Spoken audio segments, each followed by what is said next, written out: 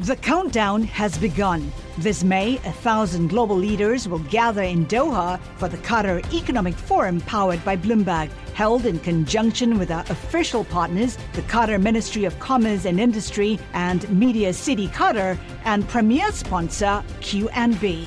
Join heads of state, influential ministers, and leading CEOs to make new connections and gain unique insights. Learn more at QatarEconomicForum.com.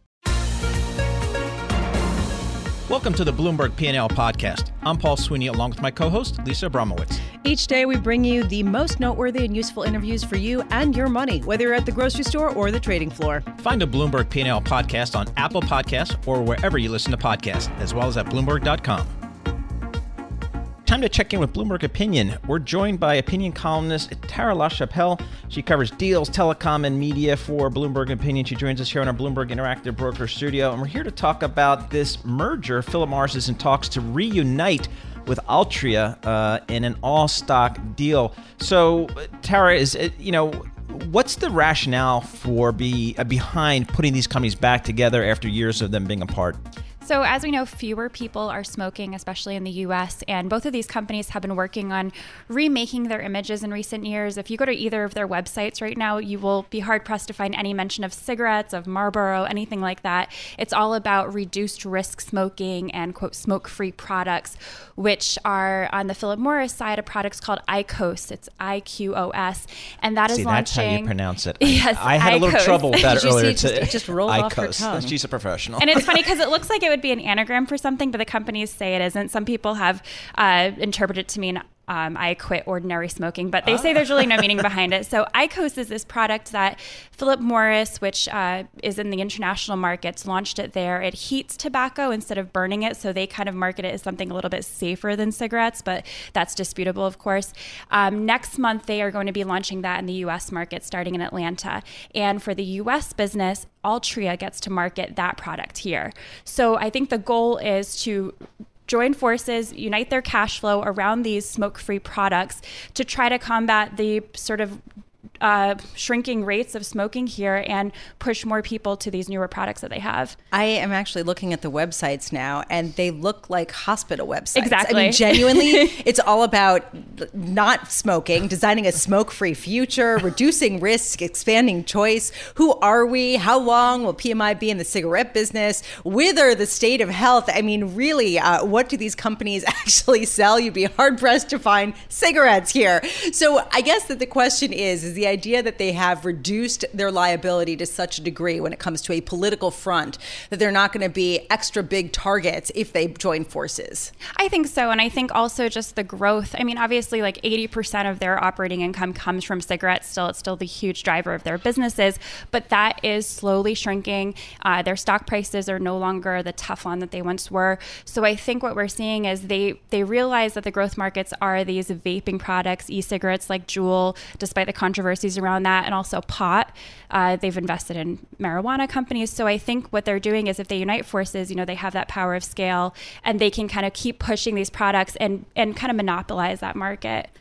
If you keep going on the websites, 2018 Corporate Responsibility Progress Report, health effects of smoking, talking about supporting 21 as the legal age to purchase tobacco products. These genuinely look like advocacy against smoking websites. Wow. Yet they still sell billions of cigarettes where their every money year. comes from. Yes, exactly. So outside of the U.S., are there still growth markets for smoking? I think so, but I think the bigger thing is not looking at just traditional smoking, but looking at these newer products like the e-cigs and like these heating sticks that they're selling, like the IQOS. And I think that's where that sort of, they're calling it the innovation for the market. And I think that's where the focus is right now and what investors have been looking to hear more from them on. But again, those are such a small portion of the business in terms of their financials that it's not really helping their stock prices right now. Putting them together might do a little bit to kind of re-excite investors to these companies. Let's talk pot. How does this sort of increase their position when it comes to making marijuana products more mainstream? And is this on their agenda? I think so. I mean, obviously right now marijuana is legalized in Canada, and that's a relatively small market versus the US. But I think all of these companies that have invested in these Canadian pot producers, such as Constellation Brands, which is a US booze conglomerate, and then Altria going after Kronos, I think that those investments were made with an eye toward the US market. And I think they see it as eventually it's going to become legal federally. And obviously, what industry is more powerful when it comes to sort of lobbying the US government? It's the cigarette industry. So I think that they see themselves as in a position, even though they're kind of the slow movers in it, to get into marijuana and turn that into sort of their growth avenue. Are they waiting for federal U.S. legislation? Because I know we've got a dozen or so states that have legalized marijuana. Are they waiting for federal legislation? Yeah, I think you need federal, because otherwise it's just not a big enough market for them to really pursue. But they are obviously looking into it, something they've studied for decades, we know, even quietly behind the scenes. So it's definitely something they're interested in, but not until is it federal legal for them to really make a business push. This time, is this deal going to go through? I think so, yeah. I mean, I've been writing about this deal happening for years, and it never did, and I think it makes sense. I think it was only a matter of time, and with the launch of IQOS next month, it seems like they're really serious. Tara LaChapelle, thank you so much for being with us. As always, Tara LaChapelle is Deals, Telecom, and Media columnist for Bloomberg Opinion.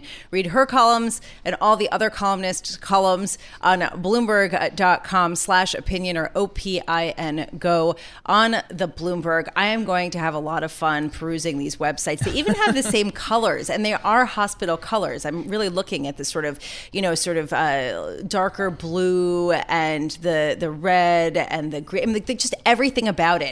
It feels so healthy. It feels so healthy. I mean, these are absolutely, they would be hospital websites if they weren't advertising cigarettes.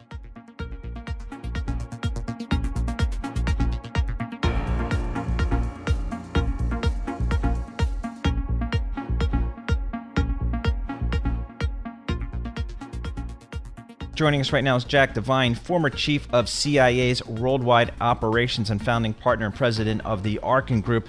Jack, thanks so much for being with us again. I'm not sure where to start, but let's start with Iran. We just had the G7 wrap up. What is your sense of kind of where we are with Iran right now? It seems to be one of the issues on the front burner.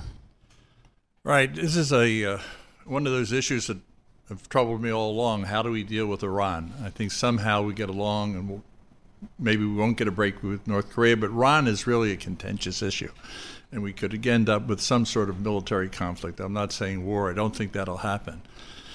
What you have are two really staunch and strong positions now. The Iranian government, and they're very good negotiators, as you know.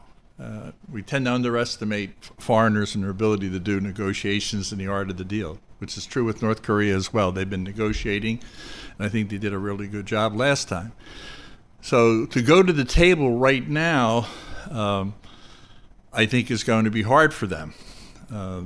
They are, in their latest messages, saying you have to lift the sanctions. Now, there's no way Trump is going to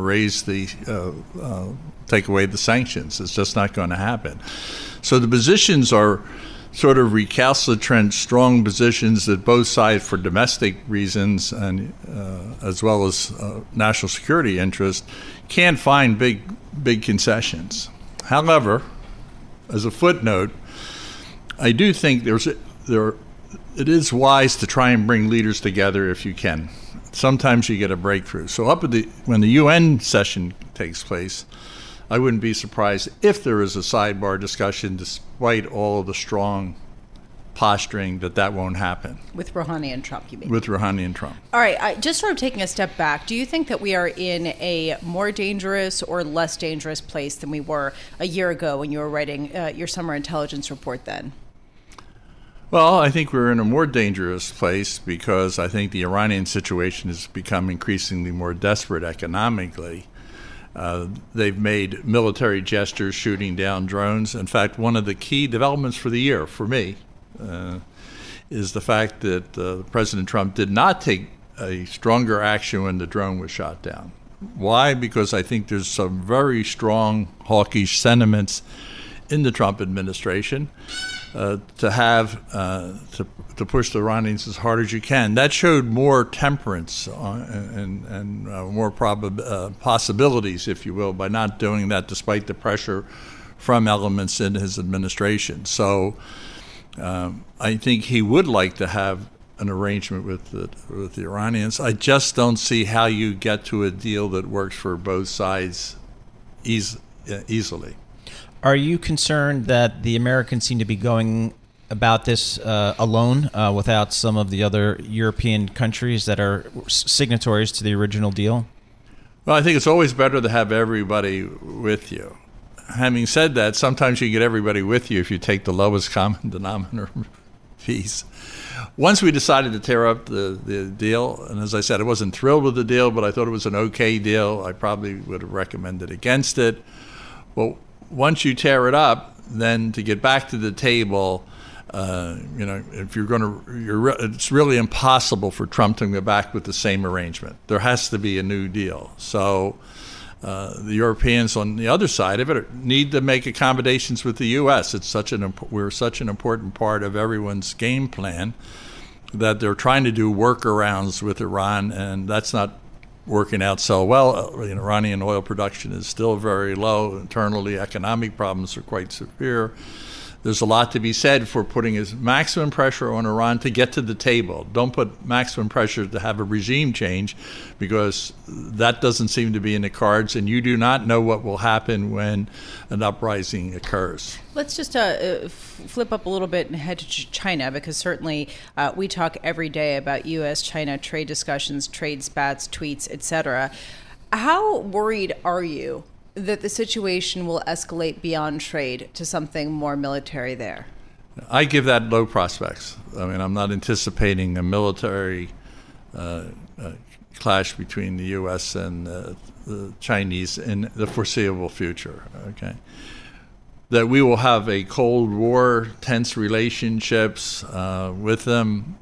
It seems like we're heading more and more in that direction.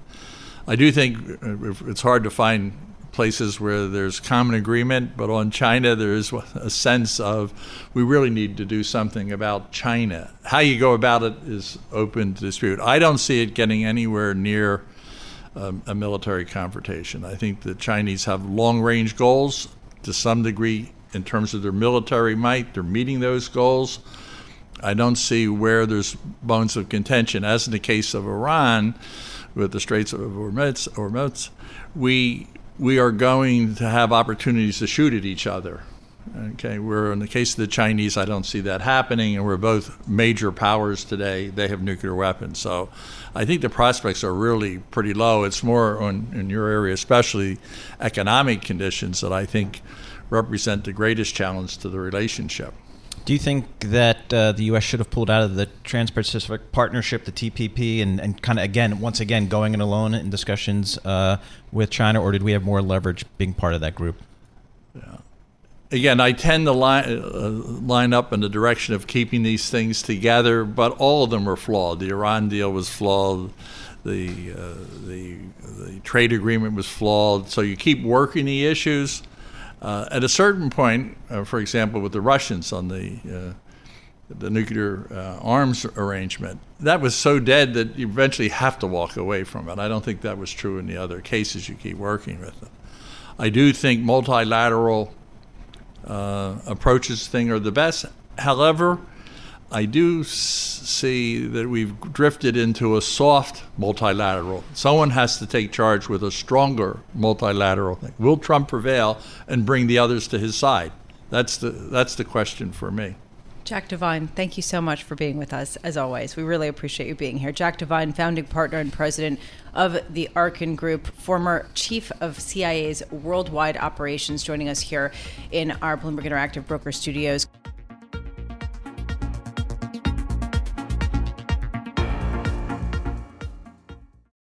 Success is more than the final destination. It's a path you take one step at a time. It's discipline, it's teamwork, and it's the drive and passion inside of us that comes before all recognition. It's what Stifel's been doing for over 130 years. Quietly, yet strategically, Stifel's become one of the fastest growing wealth management and investment banking firms in the country. Our financial advisors go beyond traditional wealth management to provide clients with direct access to one of the industry's largest equity research franchises and a leading middle market investment bank, because success is the drive it takes to keep climbing, the passion to keep investing, the best of each of us made better by the best in all of us. And that is where success meets success. Start your journey at Stifel.com. That's STIFEL.com.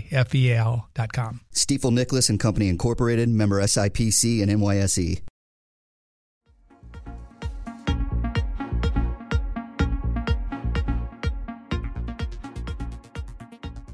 Well, the rising trade tensions between the U.S. and China are clearly roiling financial markets around the globe, and that includes investing directly in China itself.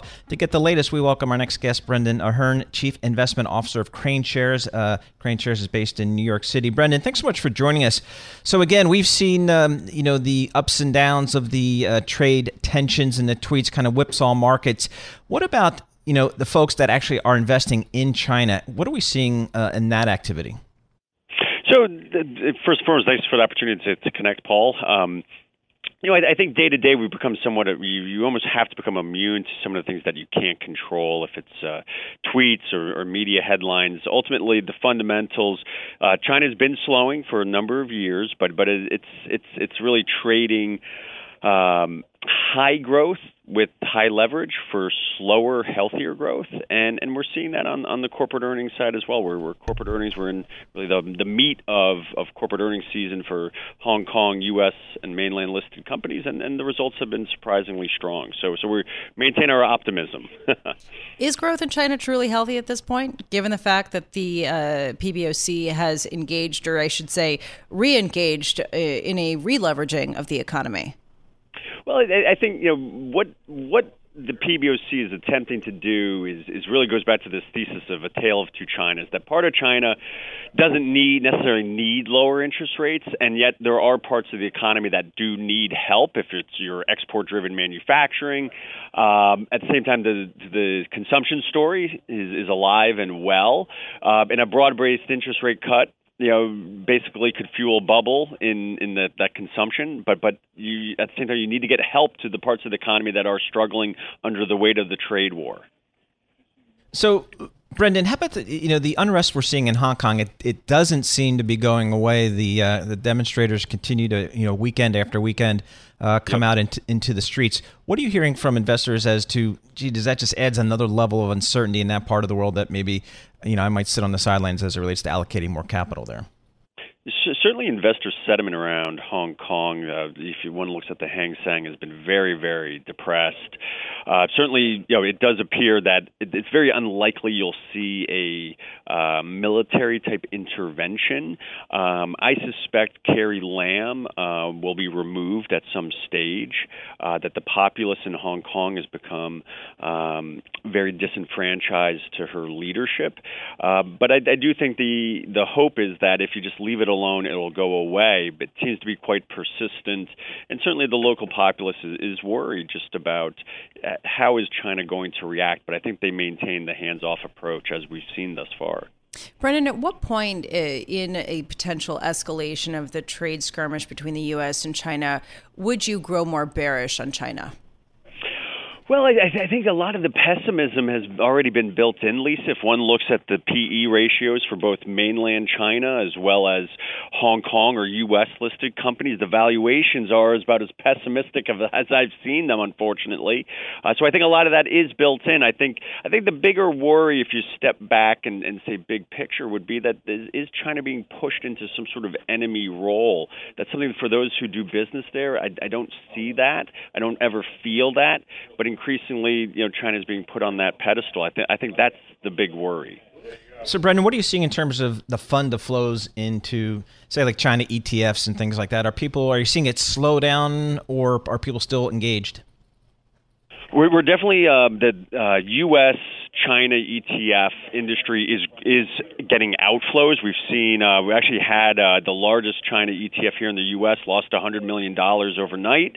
At the same time, we did have MSCI's inclusion last night, where we had a net $1.57 billion of foreign buying in Chinese A shares. So the ETFs the China ETFs are seeing outflows at the same time because of the MSCI inclusion. We are getting inflows in that regard. How does the yuan factor in here? We are seeing a pretty significant depreciation in the yuan, crossing the 7 per dollar threshold and then going beyond. How much of an issue is that going to be, both in terms of companies repaying their dollar debt as well as their ability to sort of compete internationally?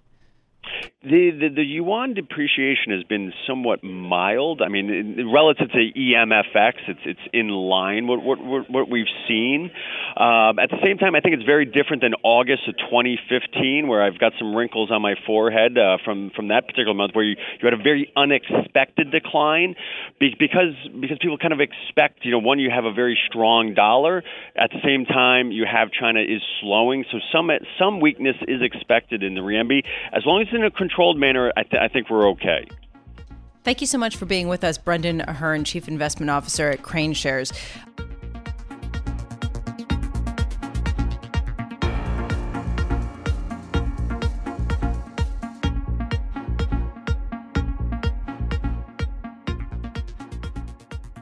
Let's talk about a particularly risky segment of the market, Argentina. We're looking at bonds where the implied yields are currently 50 to 75% on short-dated notes. Kind of shocking, and investors are flocking to the nation to check it all out.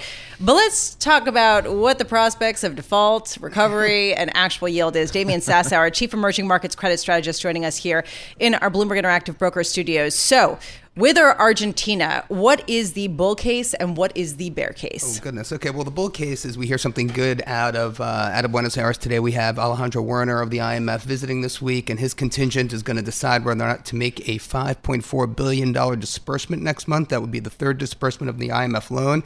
If we get good news there and the IMF doesn't hold that back, that would definitely give some comfort to markets. We have seen the peso stabilize at around 55, but that's the short-term bullish case. The bearish case is obviously that Alberto Fernandez is indeed elected and sort of goes off the rails. And basically, I mean, we're talking about possible debt restructuring, government control over grain prices. We're talking about multiple FX regimes locally. That would all be very, very bad. But look, Fernandez is on the tape this week saying he stands by the IMF mandate. They both stand for the same thing insofar as Argentina is concerned: economic growth, lower unemployment, lower debt, and so forth. And so, look, there is some reason to be optimistic. I know our friends at Morgan Stanley are. They actually moved Argentina from underweight to market weight this week.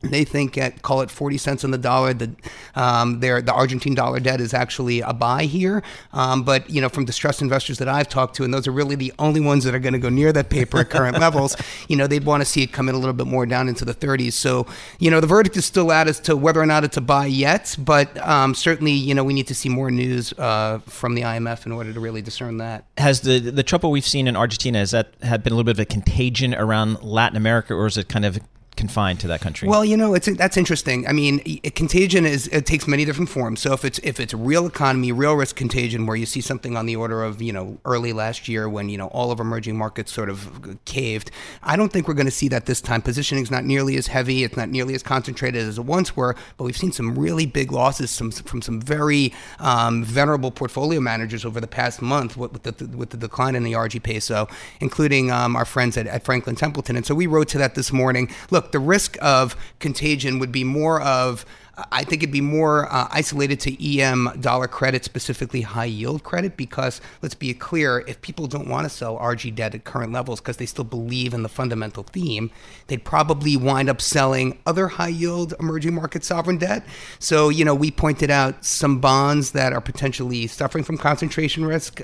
Wait, just stop right there. I want to just accentuate this point because this is actually incredibly important. The idea that you have these very big investors who had very big positions in Argentina and now are facing, what do you do with the fact that the assets have fallen out of bed, prices have gone down? Do you sell, or do you sell other bonds? And you're saying that they are likely to sell other bonds rather than take actual losses on all of the Argentinian debt right now, correct? Well, it depends on supply-demand dynamics. And what I would say is it depends on redemptions. Because, look, Hassenstab and some of the guys at FT are still very widely regarded, and people were completely on board with his concentration in Argentina when this happened. So does that mean the redemptions from clients, from investors in his fund are going to come through. We're not quite sure, but if they do, what's Hassenstaub to do? Is he going to capitulate and start selling RG debt, or is he going to sell other debt that's in his portfolio that may not have come off as significantly? I don't know. So, I mean, but it's not all doom and gloom down there. Chile has actually been a pretty good success story for EM investors. What's driving that performance? Well, it's going to be copper prices in Chile, and same goes for Peru for the most part. But look, Chile's come off a bit. I mean, the real risk now, Paul, is Brazil. Okay. If you see some of the things that are going on with the fires in the Amazon and the way Bolsonaro has openly rejected a $22 million aid package from the G7 just this weekend, he's actually gotten in a little bit of a spat with Macron. He turned it down because he was insulted, but he thinks he was insulted by Macron. Okay, correct. He felt that the Europeans were basically treating Brazil as a colony again. Right.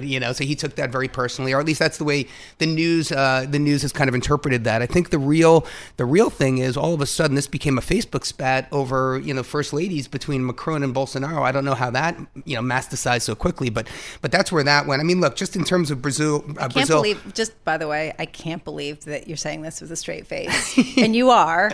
That we're talking about a Facebook spat but over the wives of 2 leaders of nations, and that's what bond markets are watching. Look, you have to understand the Amazon rainforest is a huge. It's the biggest rainforest on the planet. It's a huge source of oxygen for all of us. And fires are up 83% year. There are 77,000 fires raging because ranchers and loggers and farmers are trying to clear land so they can raise more cattle, or at least that's what prevailing thought would have you believe. And look, Bolsonaro is doing very little about that. His disapproval rating's now up to 54% off the back of this. That's not very good for him and for the country. So emerging markets investors, they don't have enough to worry about. Now they have to worry about Facebook spats and Amazon fires. Damien Sassower, thanks so much for joining us. Damien is Chief Emerging Markets Credit Strategist for Bloomberg Intelligence. Joining us here in our Bloomberg 1130 studios. He covers all things emerging markets. Thanks for listening to the Bloomberg P&L podcast. You can subscribe and listen to interviews at Apple Podcasts or whatever podcast platform you prefer. I'm Paul Sweeney. I'm on Twitter at PT Sweeney. I'm Lisa Abramowitz. I'm on Twitter at Lisa Abramowitz1. Before the podcast, you can always catch us worldwide on Bloomberg Radio. Collaborate for a greener future at the Bloomberg Green Festival, a groundbreaking celebration of the thinkers, doers, and innovators leading the way. From design and culture to technology, science, and entertainment. Hear from inspirational speakers and immerse yourself in climate solutions. July 10th through 13th in Seattle. Title sponsor, Amazon. Official airline, Alaska Airlines. Get 20% off using promo code radio20 at BloombergLive.com/Green Festival.